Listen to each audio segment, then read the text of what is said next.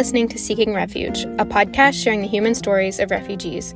Welcome to our new season. This week, we are having a University of South Carolina specific interview and talking to another student organization that works with refugees in Columbia, South Carolina. Gamecocks Aiding Refugees is an organization that builds relationships with refugees in Columbia by tutoring, raising awareness, and doing other service. Your host for this week is Isha Hegde.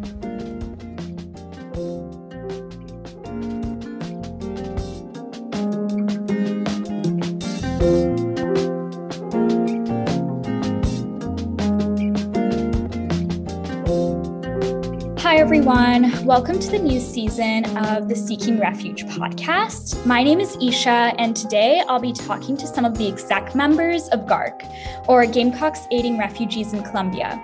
I'm super excited for this episode because GARC is actually a club I joined my freshman year here, and it's been really exciting to see it grow. Before I keep rambling, I wanted to let everyone introduce themselves, so we can just go around the Zoom. If you want to say your name, your exec position, and your major, that would be great. My name is Lauren. I am a co-president of GARC, and I am in the BARSC MD program. That's so exciting. My name is Nora. I'm the vice president of member training. I'm a junior and a bio and Spanish major. My name is Natalie Johnson. I'm the Vice President of Communications for GARC, and I'm a senior criminal justice major. Very exciting, guys. Thank you for joining me.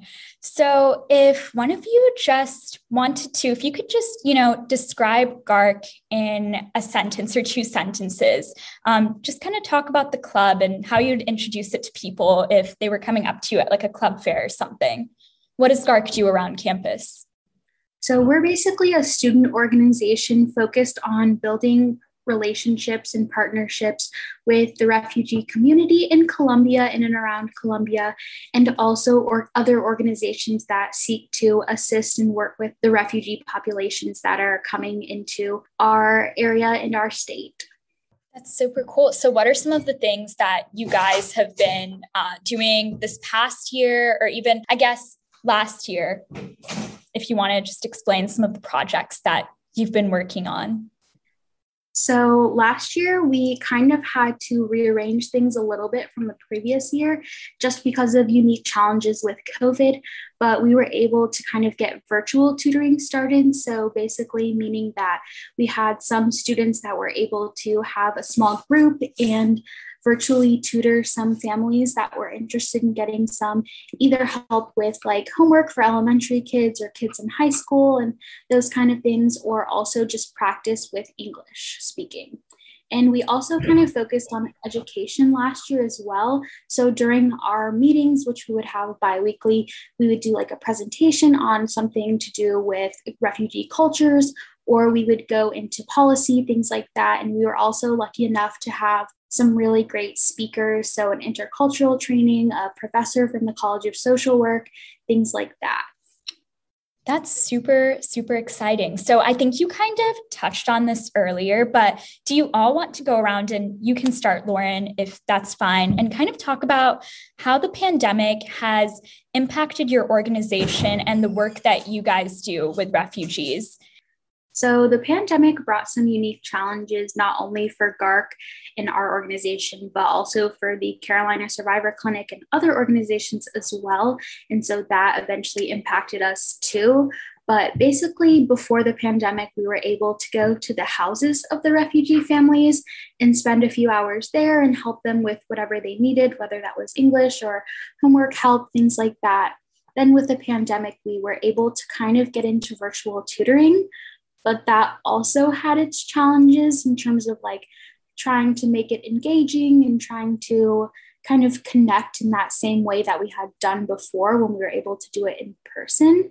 And I know that some of the other exec members can talk on their experience as well.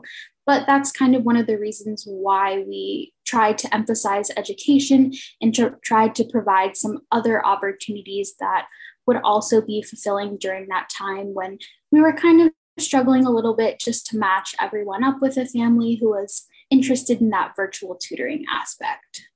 Yeah, sure. And if any of the other exec members want to chime in about kind of how things have changed this year and even opportunities that they're looking forward to this year that have had to be modified because of COVID. I agree with Lauren. One thing that we really emphasized in our club was in-person tutoring, and so that was kind of cut back with COVID. But fortunately, we were able to go online a little bit, like she said. And one really good thing, I think, was that we were able to hold our club meetings online and show video clips and other really informative educational tools. And I think that shifting the focus a little bit more towards education and advocacy and away from just tutoring really helped us become a well-rounded club at USC.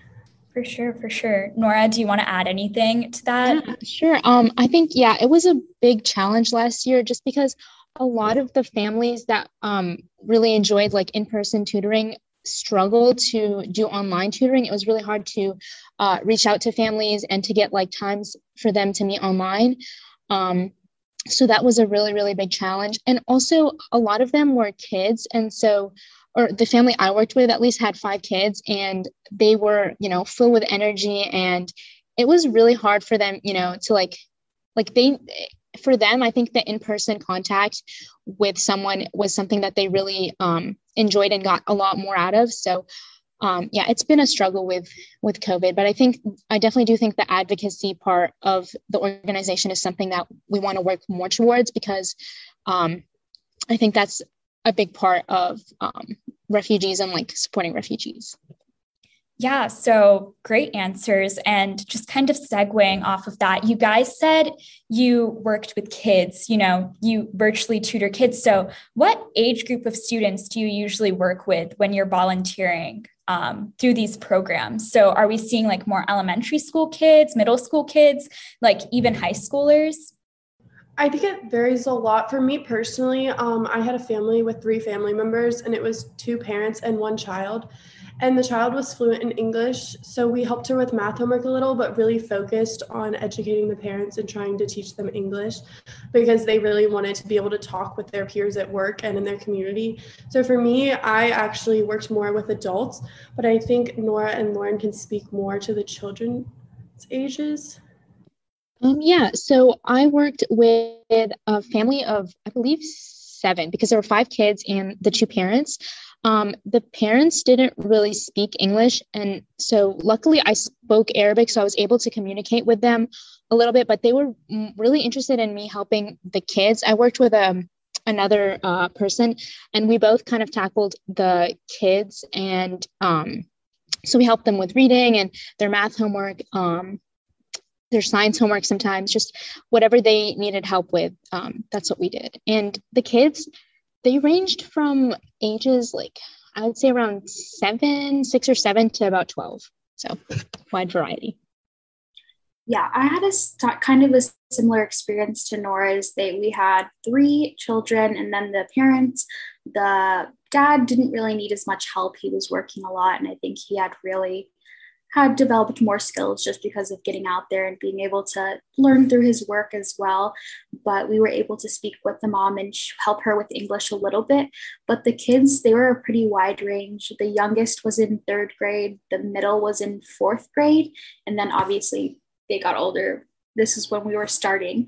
And then we also had someone who was in high school. And so it kind of varied in terms of what kind of help they might have needed. The younger kids usually had consistent like homework questions and consistent reading that they could do with us. But the older kid, really, she was able to do a lot of stuff on her own. She knew English really, really well because she had been here for a while. And so she didn't need as much help. And so she would kind of come to us when she needed, but if she felt like she was doing well, she kind of like would skip that week. So it was just at her with what she needed. We were able to help, if that makes sense. So do you guys like follow these like families for like the span of a semester? Or how long do you work with these families and these kids? So like, for example, Lauren, or actually all of you guys, are you still in contact and helping these specific families yourselves? I can talk about my experience. So I started working with the family my freshman year, so 2 years ago. And I was able to also do virtual tutoring with the same family last year. And then this year, we're kind of verifying with the Carolina Survivor Clinic if it's okay to reach back out. But my personal feeling is that they would be interested in virtual tutoring again. So we're kind of working the details of that out. But so I've known them for a good amount of time and been able to like get close with them. And I sent like one of the children a book through Amazon and like was able to get permission to send it to their house. And she sent me something at my house when I was at home. And so I feel like we have been able to like really build a strong relationship over the span of a couple years. Okay, that's super great. So again, a question for all of you guys. What challenges do you observe with the children that you work with specifically, and even like refugee children who are closer to our peer age group? What are some differences that you're noticing or challenges that they deal with that, you know, obviously individuals who aren't refugees may not understand or have to deal with? I think one challenge I saw, like I mentioned, I was tutoring 2 adults and 1 child who's about 13, was kind of, I had to be careful not to throw off the family dynamic because the child was fluent in English and the parents barely spoke English. So you really have to remember that you shouldn't just go to the child and ask them to translate for you because it kind of can like alter the power dynamic. And so that's kind of something we would talk about at our meetings and just kind of remember that when you're in their house, you kind of need to respect that the parents are above the children and just keep that in mind when you're tutoring. Nora, any comments? Actually, I had worked with a kid. He was around 12 years old. He was the oldest of the 5 kids. And he really struggled mentally with not being able to, like, I think it frustrated him that he wasn't able to, you know, be at the same level as his peers. And I think he was in 6th grade at the time. So, you know, people or 6th graders are like fluent when they read, they can write pretty well. And so he was really, really struggling with being able to write words correctly and to be able to read complete sentences. And so for him, I think it was a huge mental challenge that we had to tackle. And he would get frustrated really often because he felt like he was even behind some of his siblings that were younger than him. And so it was something we worked on throughout the year, and he did improve, but like he just, I think it's important to talk about like the mental exhaustion that it has on kids, and especially the older kids, because when they get to the country, they've already, you know, been somewhere else for so long that they've developed that language. So to learn English, it's almost as difficult for them as it is for their parents. And I think, you know, for kids that age, especially like that older elementary school, early middle school age, like fitting in with the peers around you is just such a huge like struggle, even for children who are not in this extremely difficult situation of moving to this completely new country, learning a new language. So I can't imagine really what these kids, you know, have been through and what they're struggling to deal with, not only educationally, but also in terms of like fostering new friendships and relationships here, which, and I think middle school is already such an awkward time for so many people. So yeah. And Lauren, if you want to touch on that, what are just some struggles that you've seen some of the people that you volunteer with, you know, have to deal with?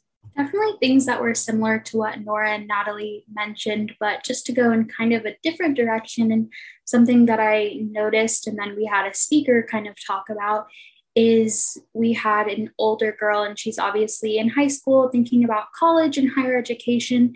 And it was really difficult to kind of explain the process of applying for financial aid in terms of like trying to think about college and how you might be wanting to pay for it, to talk about applying to college, because there are just so many things that I know when we're in high school and our parents know about them already. So it's hard to kind of explain all of that. And then we had a speaker come, and he knew a lot about policy, and he was talking about kind of, this was our professor from the College of Social Work, and he was talking about how immigrants who come over and are wanting to go into like health professions like nursing and want to go to medical school face some unique challenges. And the young woman that we worked with, she was in high school, she had wanted to go to medical school. And so already thinking about that, I had not realize that there were challenges with getting licensed and even trying to get into a medical school as a refugee, as an immigrant, things like that. So I think that really opened my eyes and showed me that even though there are like personal challenges that are individual to every family, there are some larger challenges that definitely go way deeper. So kind of switching the gears of the discussion a little bit, I wanted to ask how you guys think refugees are viewed on college campuses, especially USC's campus. Refugees, I think, and this is something that, we do talk about on the podcast, are such a huge, politicized topic today.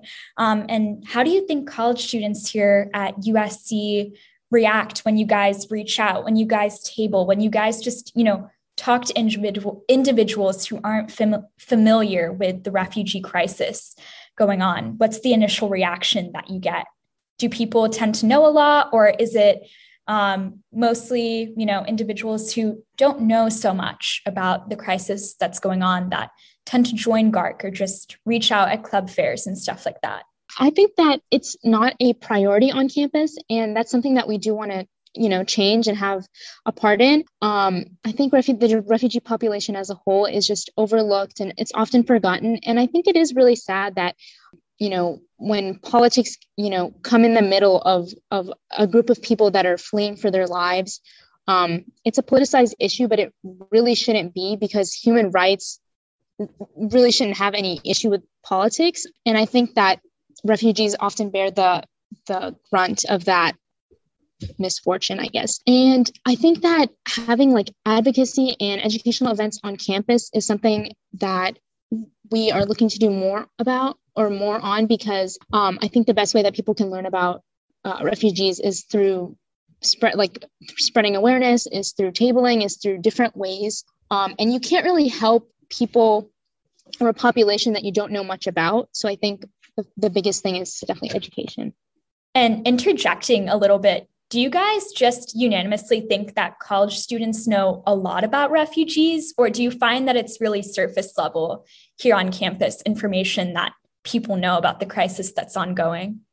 I think it's really surface level, and that they don't really know the details about where different refugees are coming. And in South Carolina, we have a large Burmese population of refugees. And I think that when people think of refugees, they tend to think of certain states, like the Syrian refugee crisis was really highlighted in the media. And so I feel like they kind of tend to look at what's highlighted in the media and not kind of dive deeper and look at what the population actually is in South Carolina and kind of the law changes in South Carolina. Because I remember a few years ago, South Carolina actually lessened the amount of refugees that they were going to let into the state. And for our club, that was kind of like a shock, but no one else really seemed to be up to date on those issues. For sure. Lauren, any comments on that? I do think it's surface level, but I think also that stems from the information that's readily available. So I think the media in general has bouts of really talking about certain issues. And then even though the issue hasn't gone away, the conversation about it dies down a little bit.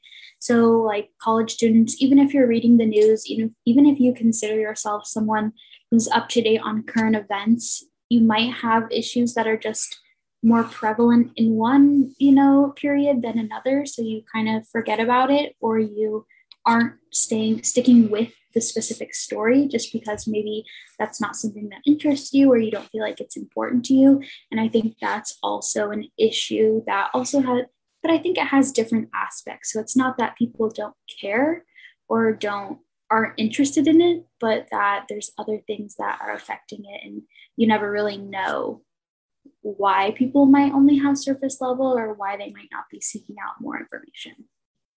How do you guys think that college students obtain a lot of the information that they get about refugees? I think kind of going back to what I mentioned, obviously the media, the popular news outlets are probably a first line of information. And so if you're someone who's not in GARC and maybe you just follow stories as you see them, maybe on Apple News or whatever's trending, then that might be all of the information you're really getting. I think if you're in GARC, you probably definitely are hearing more stuff from us. And I know before I was co-president this year, I was also one of the co-chairs for education last year when we really focused on that.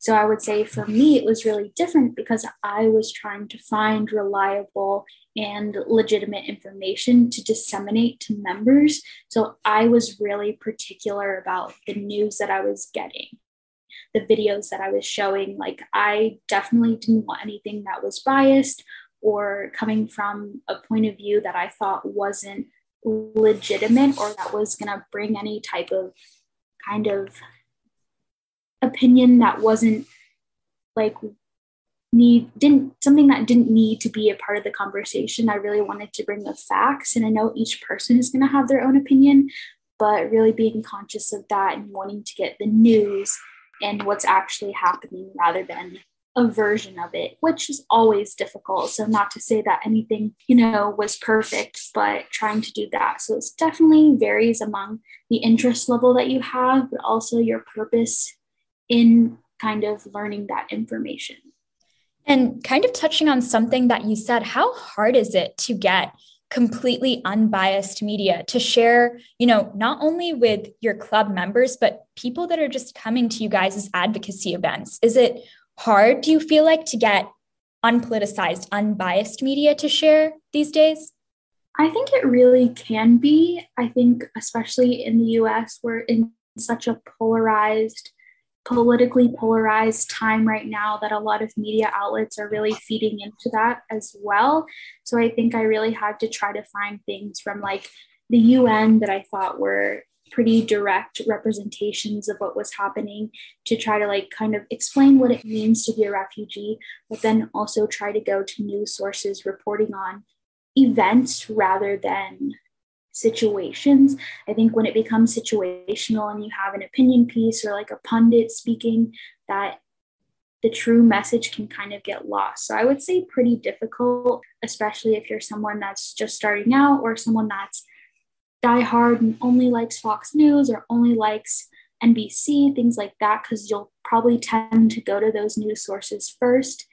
And if they're not giving you information that's unbiased, it can be hard to even know where else to look for it. Great answer. So next question, do you think social media is a useful tool for advocating for refugees? So I kind of asked this question because I feel like a lot more people are posting like those little like infographics on their stories. And I've noticed a lot of them centering around refugee crises occurring, which I think is great. But also, like Lauren touched on, can spread some untrue facts or misinformation. So how has social media been useful for GARC, and how have you guys kind of tried to give out reliable sources, reliable facts? Like, do you make your own infographics for the Instagram page, and how do you just interact with your audience on social media? Well, I'll answer your first question. I think social media is a good outlet to, diffuse information quickly. I think especially with the younger generation, a lot of people are on Instagram and Twitter and Snapchat as well. So I think it can be good to like get a lot of information out. I do see that there is a problem with, trends coming and going. Like a lot of times people will post on their stories and it'll be like, just because it's a trend. And that's a problem because even though it does spread awareness, I think a lot of people do it just to post on their story, and they don't, look into resources. They don't educate themselves on the topic. They don't, look into things that they can do personally to help the situation. And so once it dies down, it dies down, but the crisis is still there. And so I think that's one of the kind of issues with social media, is that even though it does help diffuse information, it also, I think, is, it just lacks action. So for your second question, we have an Instagram page, and I just took it over because this year is my first year of being VP of Communications. And we do make our own infographics. Typically, we post about meetings or events we're having. We just started a Meet the Exec so everyone can get introduced to who we are. And we do have a general facts tab so people can go through and just kind of learn the basics. And we're hoping to post more general facts or just things that people can repost. But I think like Nora said, you have to be careful because just reposting isn't really enough. You need to really educate yourself and look for what you can do to make an impact, because sometimes it will just kind of fade away and the crisis is still there. How do you see refugees helping the Columbia community? I just have a question. Do you mean how are refugees like integrated into the Columbia community? What do you mean? Yeah, so this is a very open question. How can you see refugees, I guess, integrating into the Columbia community? Yes, themselves, but also being celebrated in our community overall, and just kind of being welcomed more in the future. So do you think like Columbia can be increasingly more welcoming to refugees, and how can they be integrated into our greater community, I guess?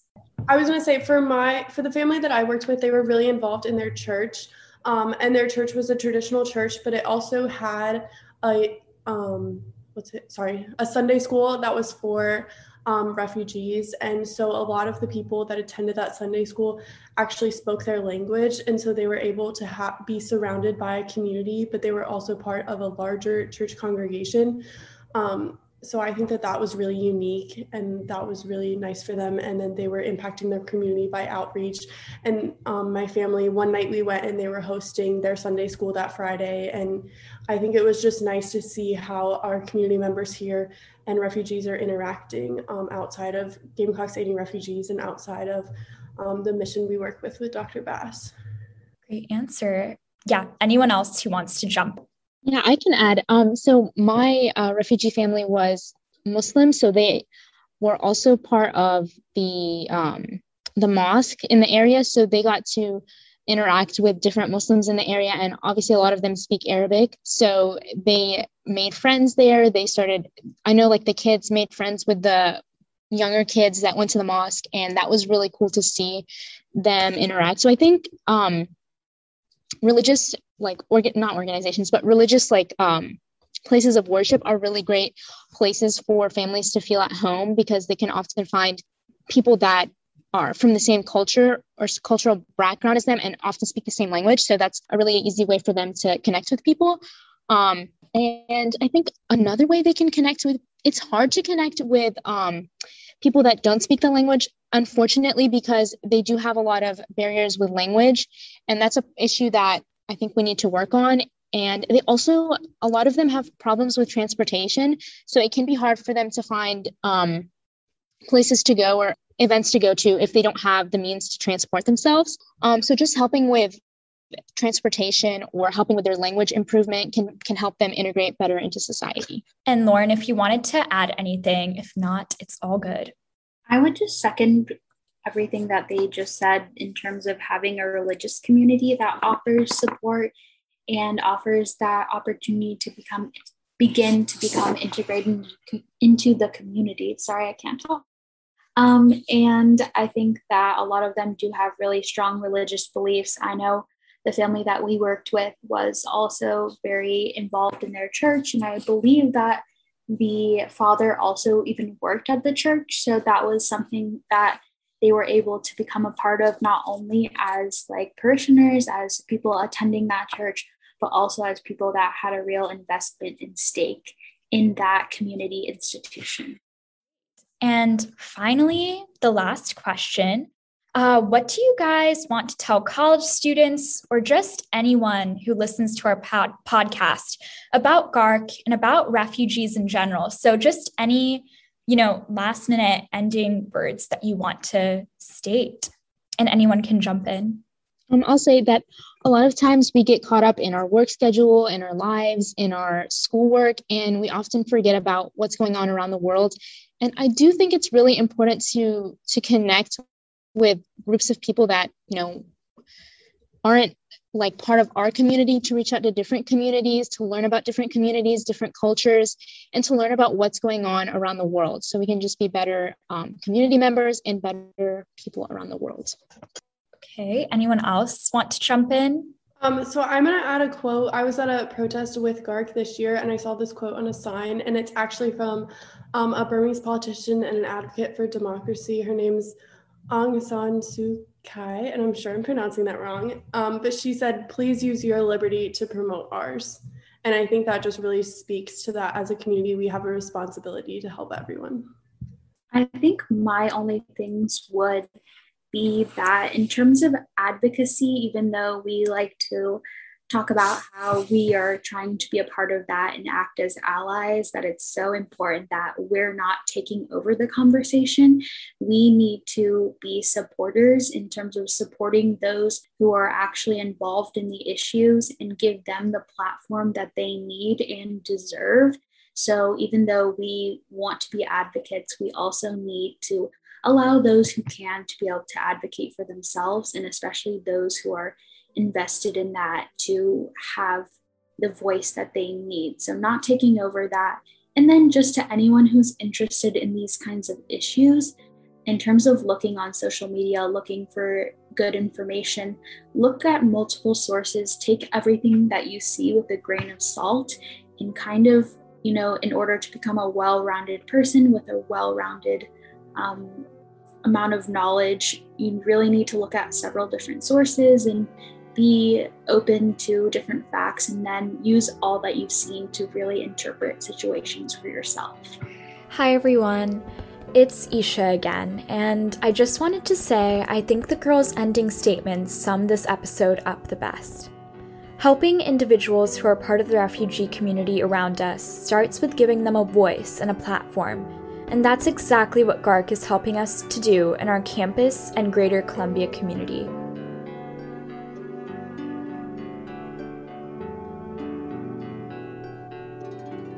That was Isha Hegde talking to Lauren, Nora, and Natalie of Gamecocks Aiding Refugees at the University of South Carolina.